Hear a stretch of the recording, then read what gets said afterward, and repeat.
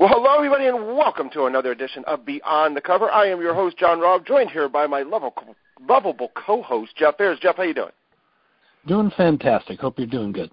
Yeah, it doesn't bode well that I'm already stuttering my words first sentence in. So we'll see how this goes. We'll have to see. But this is a very, very exciting, important episode that we have coming on. We have highlighted this last year, and we are going to highlight this again because we feel that this is an extremely important award and something that we need to try to get to the masses for people to kind of be aware of it. And we're going to be talking about the 2020 Eleanor Taylor Bland Crime Fiction Writers of Color Award, which is brought to you by Sisters in Crime.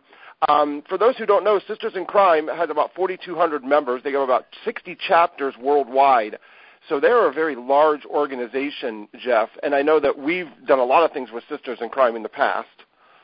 Yes, we have. It's wonderful. Yeah, and we're going to be joined on the show here in just a second by the 2018 award winner, and that is Mia Manansala, and she actually landed a 3-book deal at auction for her debut novel. So to say that awards don't matter too much, I think that she might have something to say about that. So let's bring Mia on. Mia, thanks so much for joining us. How you doing? Hey, thank you for having me. I'm doing great. Well, I mean, as great as you can, in the middle of a global pandemic. That's true. Oh, well, good point. Yeah. But, we're all still here together, and we're talking about a really, really wonderful award and something that we love to highlight here with the magazine to not only show diversity but just bring more awareness to this, which is the Eleanor Taylor Bland Crime Fiction Writers of Color Award. And you won the 2018 award. So talk a little bit about your process in winning and kind of how it came about. Yeah, sure. So one thing I really want to put on the table is, don't self-reject. And also, if you have early rejections, don't give up. Because the year that I won was actually my 3rd time applying. Oh. So, yeah, I applied 2016, nothing, 2017, nothing, 2018, 3rd time was a charm. And, I wasn't even going to enter originally. I wrote an article about this. I was just how many times can one organization tell you no, right? How many times can you hear no, we're tight, we don't want you? Are you asking a guy about talking to a girl? Because I can tell you how many times that could be. Well, I mean, I guess it's one of them, Yeah, there's one of them, okay. Yeah, because, yeah. Because one of my early writing teachers is Lori Rader Day, who's the current president of Sisters in Crime, actually, because, I'm a Chicagoland writer, and so is she. Mm-hmm. And, we just interviewed Lori not too long ago for her book, so that's kind of cool. Oh, yeah, she's wonderful. Yeah. And, she was one of the people who, stayed on me, and she was like, it's free. What do you have to lose? You have a new book, you're a wonderful writer, why don't you just try, just put yourself out there? And I did, and I was like, oh, okay, fine, whatever, just to get her off my back, to be like, look, I did it, Mom, are you happy now? And yes, I was very, very happy I did so. Well, I'm curious, what elements were in your work this time that won the award for you compared to what was in previous ones where you didn't? I guess, what did you learn? Well, one, it was a different story, actually, that I applied to. So my first book got me an agent originally, but it never sold, and that agent and I have since parted ways. The book that won the award and then got the deal is my second book. And so I feel like I learned a lot just about writing in general, about how publishing works, what my voice is and what it is I really wanted to say. And so because I guess, just overall I had a stronger story and I kept trying to make my writing better, and it came through for me finally. Awesome. So this award is for women of color that have never published previously, correct? So this is looking for a deal, or is this people that have published previously and are just submitting their work? I mean, the idea is you're an up-and-comer, right? So, you can be – so before it used to be, not published at all. But Sisters in Crime has recognized that, yes, getting your foot in the door is extremely difficult, But what people don't really know is that staying published is actually like probably even more difficult. Like, because they're like, everyone can write a book. Well, not, but like many people can write a book. Many people can get a deal. But having longevity in the industry is so hard. Like, I think Jane Friedman recently wrote a post that, like, over 80% of writers, I think only like, I think it was like 10% of writers have like 6 or more books, and like anything before, like they usually die after 3 books. Like most people do not stay in publishing. So, for them, they're like the idea of like nurturing up-and-comers. So like, okay, maybe you have a couple of short stories published. Maybe you've even like self-published a book or 2, but your career hasn't really gone anywhere. Okay. This award is supposed to kind of help you be part of it. And so just to kind of follow up then real fast, what exactly, so explain a little bit then about the award in general. Where do you go to get it? Is it does everybody kind of come together? Are you notified? How many finalists are there? And, those kind of aspects of it. So I was the judge for last year and I helped choose the 2019. So the way it works is, we receive as many submissions as we receive, So I think last year there was at like 30, 40, I can't remember. But we always want more. So there's not really finalists per se, as in like that we notify them. So we, one of the judges who's been there since the beginning, Tanya Spanning, she has kind of like a rubric that we're all expected to use, and we all fill it in and we all send it together, and then we all got on I don't know how the other years were judged, but this is how we did it. We got on a conference call and we kind of went over, like we ranked our own top 3, and then across the board there were only 2 of them were on all of our lists. So I'm like, okay, well then we have to choose between this, and then we kind of debated the merits back and forth of like who would most benefit from the award. And then like so unfortunately this year the winner will not be able to be honored in person because it's given at BoucherCon, which is the largest mystery convention in the world, as you know. And it's not mandatory that you go to receive it, like you would still, checks in the mail, you get your notification through email.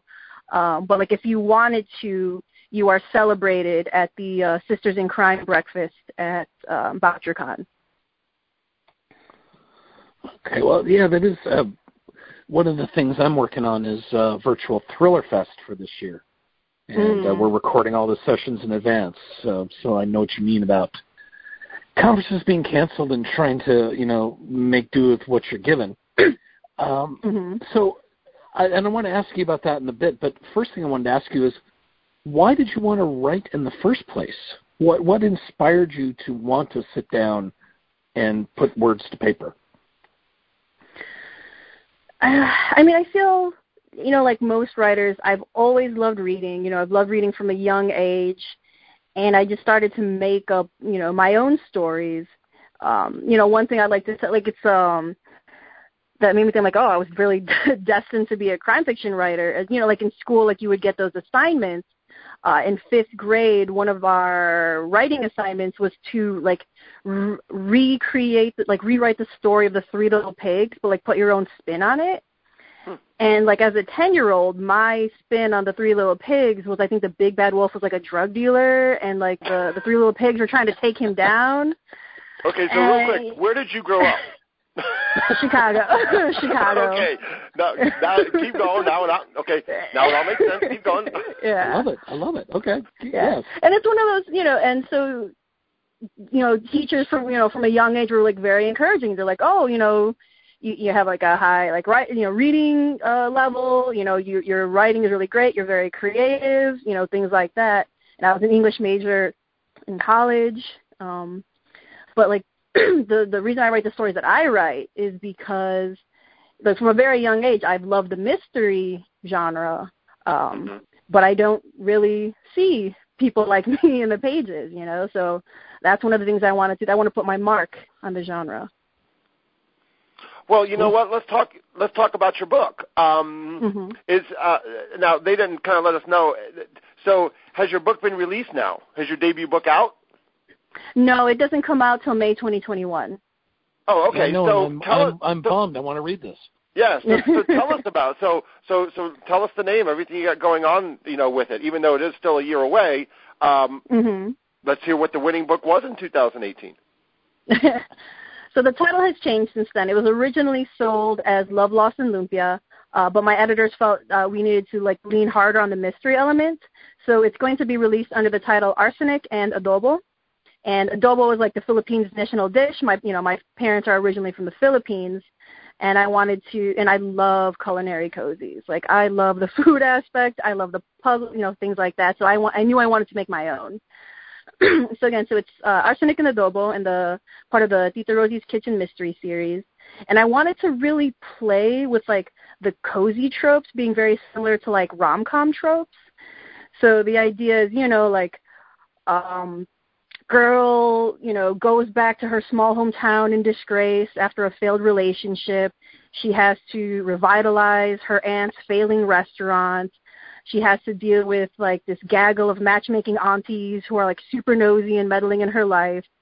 And, she even reconnects with her high school sweetheart, her first love, except he's this huge jerk and this food critic who's been trying to tear her family's restaurant down. And then, he has the gall to die in her family's restaurant, and she has to deal with the repercussions from that. John doesn't know this, but I just turned in a cozy mystery to my agent, and I know it. You told me. I know who you're writing with. I know. All right. Well, anyway, I forgot. I didn't think I told you I turned it in. Anyway, yeah. One of the things writing a cozy that I found challenging, even though I loved them myself, was sort of figuring out the elements and beats, leaving clues for the person to figure out who was the guilty party before your hero does, but at the same time you don't want it to be too obvious.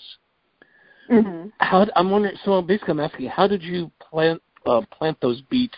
And how did you outline it out? Or did you outline it all? Did you just free flow? I'm a bit of a planter, so I know I knew the beats I wanted to hit originally. And so my beat sheet will just be bullet points of I know this happens, I know this happens, I know this happens, I know this. This time I actually knew who the killer was. The first book I wrote, I didn't know who the killer was. I reached the end, and the person I thought was the killer was not the killer, and I was oh, crap. So I had to go back and completely, change the clues. This time I was oh, okay, I'm working with knowledge ahead of time. I can kind of figure out where I drop this in a conversation, where someone observes, a particular thing. But again, it's all about layering, in drafts. I wanted the main story down, and then I went back and can anyone tell? No, because there's one conversation here. So it's well, how about here? How about that? There's small breadcrumbs sprinkled throughout. So no, that totally makes sense. When you were writing this one, then you found out you had a 3-book deal. Is the 3-book deal for 3 books with a series? And were you thinking series when you were working on this? This one, yes, definitely, because I know cozies are pretty much always series. Maybe not long-running ones, but cozy readers are definitely fans of series. True. So, you pitch it as standalone with series potential. True. So obviously it wraps up at the end, but there's still there's still the hint about what comes next. Well, cool. When you just talked about how your first book, you read all the way through it and you didn't know who your killer was, that's not exactly a bad thing to follow, because you know who used to write like that? Agatha Christie. She would write an entire book and then go back and figure out who the murderer was. So she had no idea when she was writing the book who the killer was. She was just writing the book, and then she went back and figured it out. So just to let you know, that's a pretty good person to follow there. But yeah, and Jeff knows ghost stories and mysteries are my two. That's where I fall all the time. I love those. I love those things. I'm a huge Murder, She Wrote, Columbo, I love the mystery. I love trying to. But the one thing, and I started thinking about this about a couple of weeks ago because I have so much time to think now.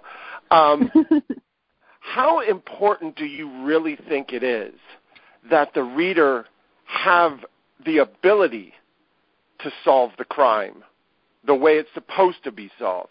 Because people might guess who the killer is, but in the way that it happened, they were wrong. And if anybody tells you that, oh, I figured that out, it's like, no, you didn't. You're a liar. Because like you said, it's one little conversation that you would have zero idea really about what the context of it was, because it would be so much later in the book.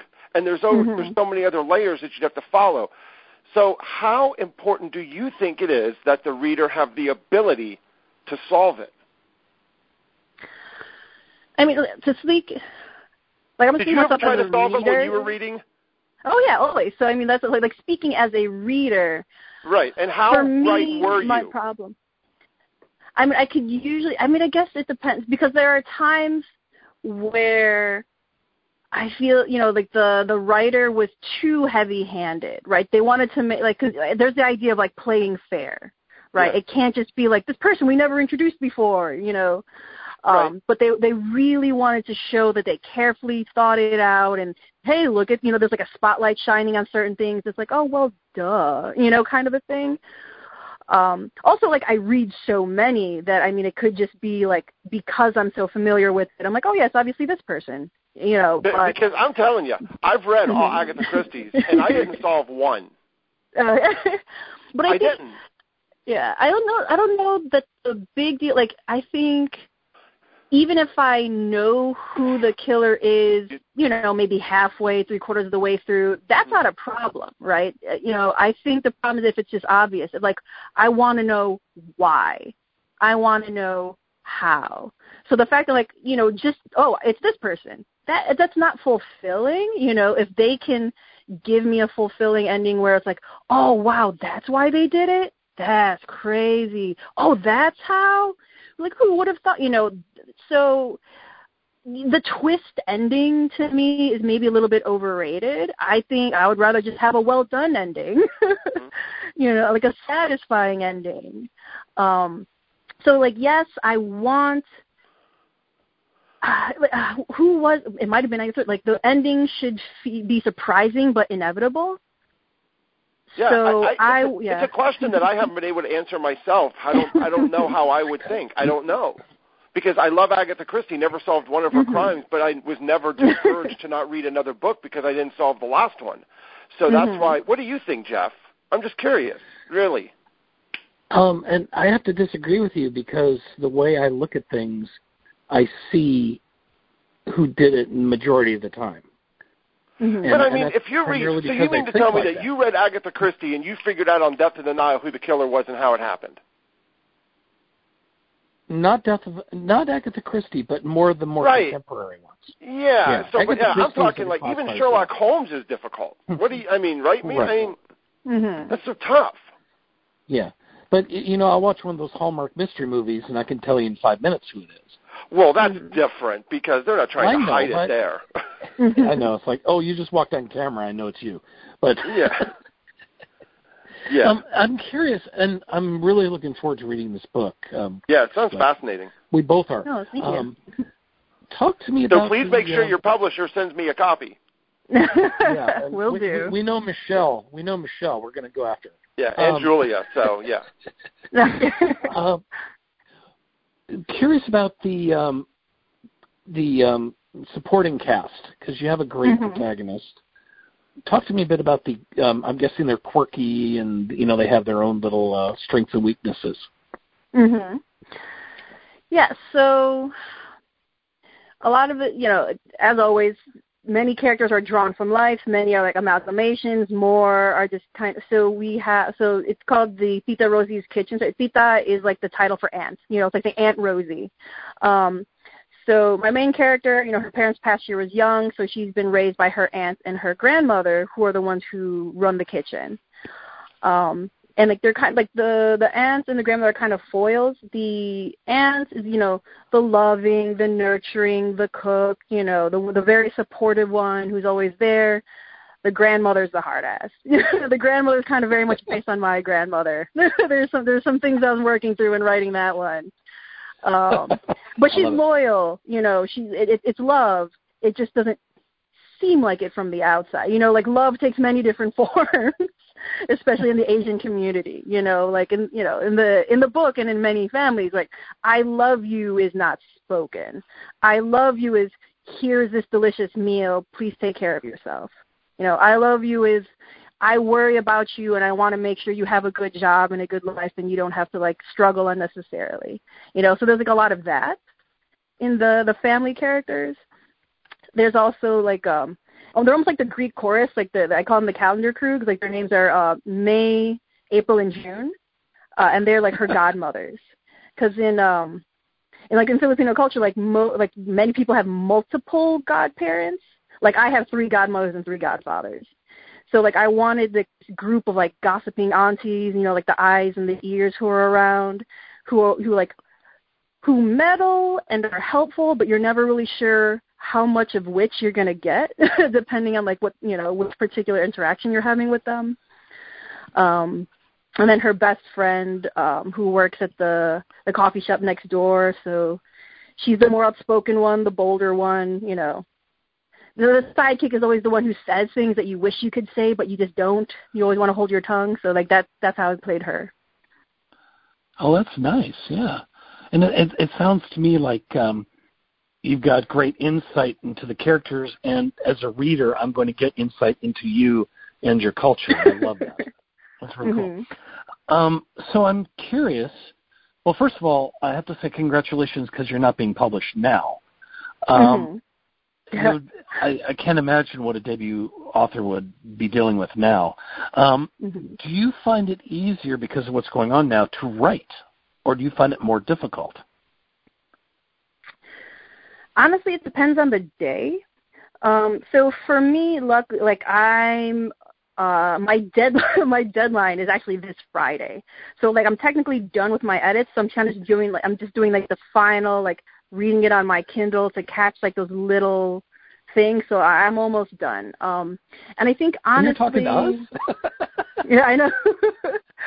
Well, this is nice because I'm like, okay, like my eyes are going to fall out of my head. I've read this book so many times, and it's technically only the beginning because this is the first round of edits. Like I can't even think copy and proof and all that.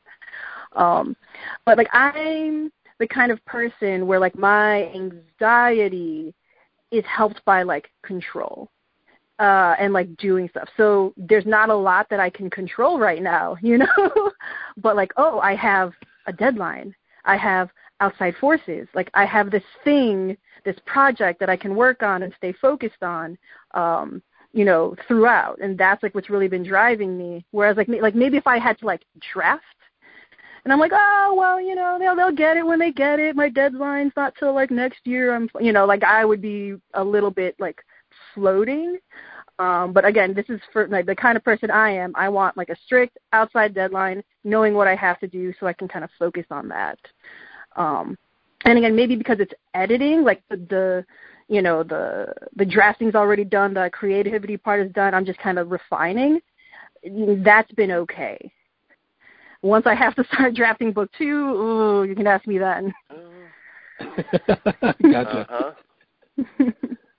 So, well, Mia, is there anything about the award or stuff that we have not talked about that you wanted to kind of mention here? I know that submissions are free and open to the public through June 8th, 2020.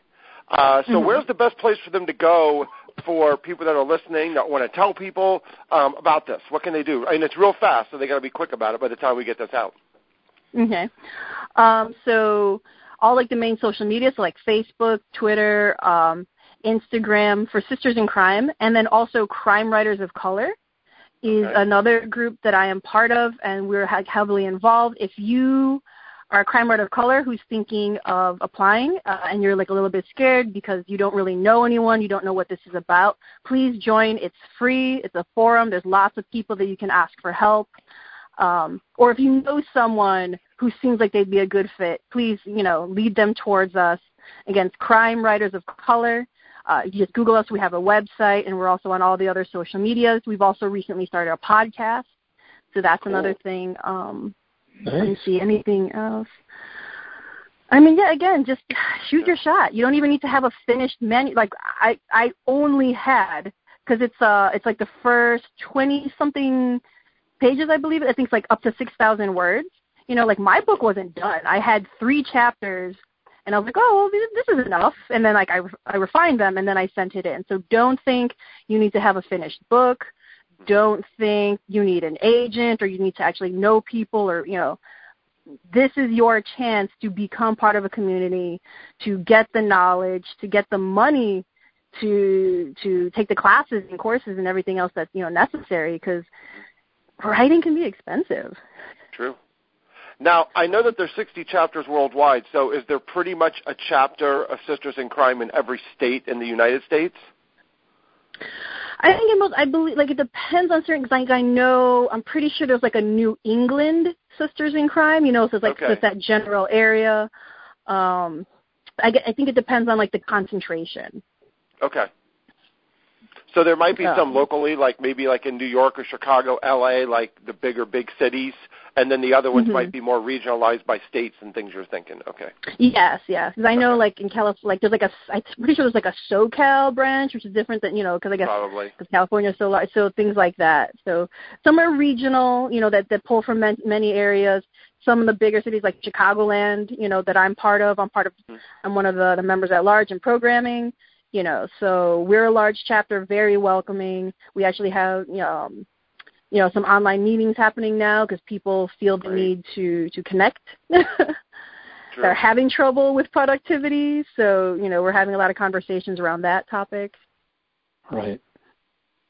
Well, cool. Well, hey, we want to thank you so much for coming on. And what is your website? Do you have one up yet personally? Yeah, it's just my name, my full name, so it's www.miapmanansala.com. And that's MANANSALA. So, get that. Yeah, or you can follow me if it's a little bit easier, like on social media, Facebook, Twitter, and Instagram. I'm at MPM the Writer. That's an easier way to find the Writer. me. There you go. That's good. Much easier. All right, Mia. Well, thank you so much for coming on and talking about, again, the Eleanor Taylor Bland Crime Writers of Color Award with Sisters in Crime. We want to thank you so much. Congratulations on winning in 2018, and maybe we'll see you at a convention soon. All right. Thank you so much for having me, and thank you for spreading the word about this award. It means so much to me. It's so important to the community, so I really appreciate your support. Yes.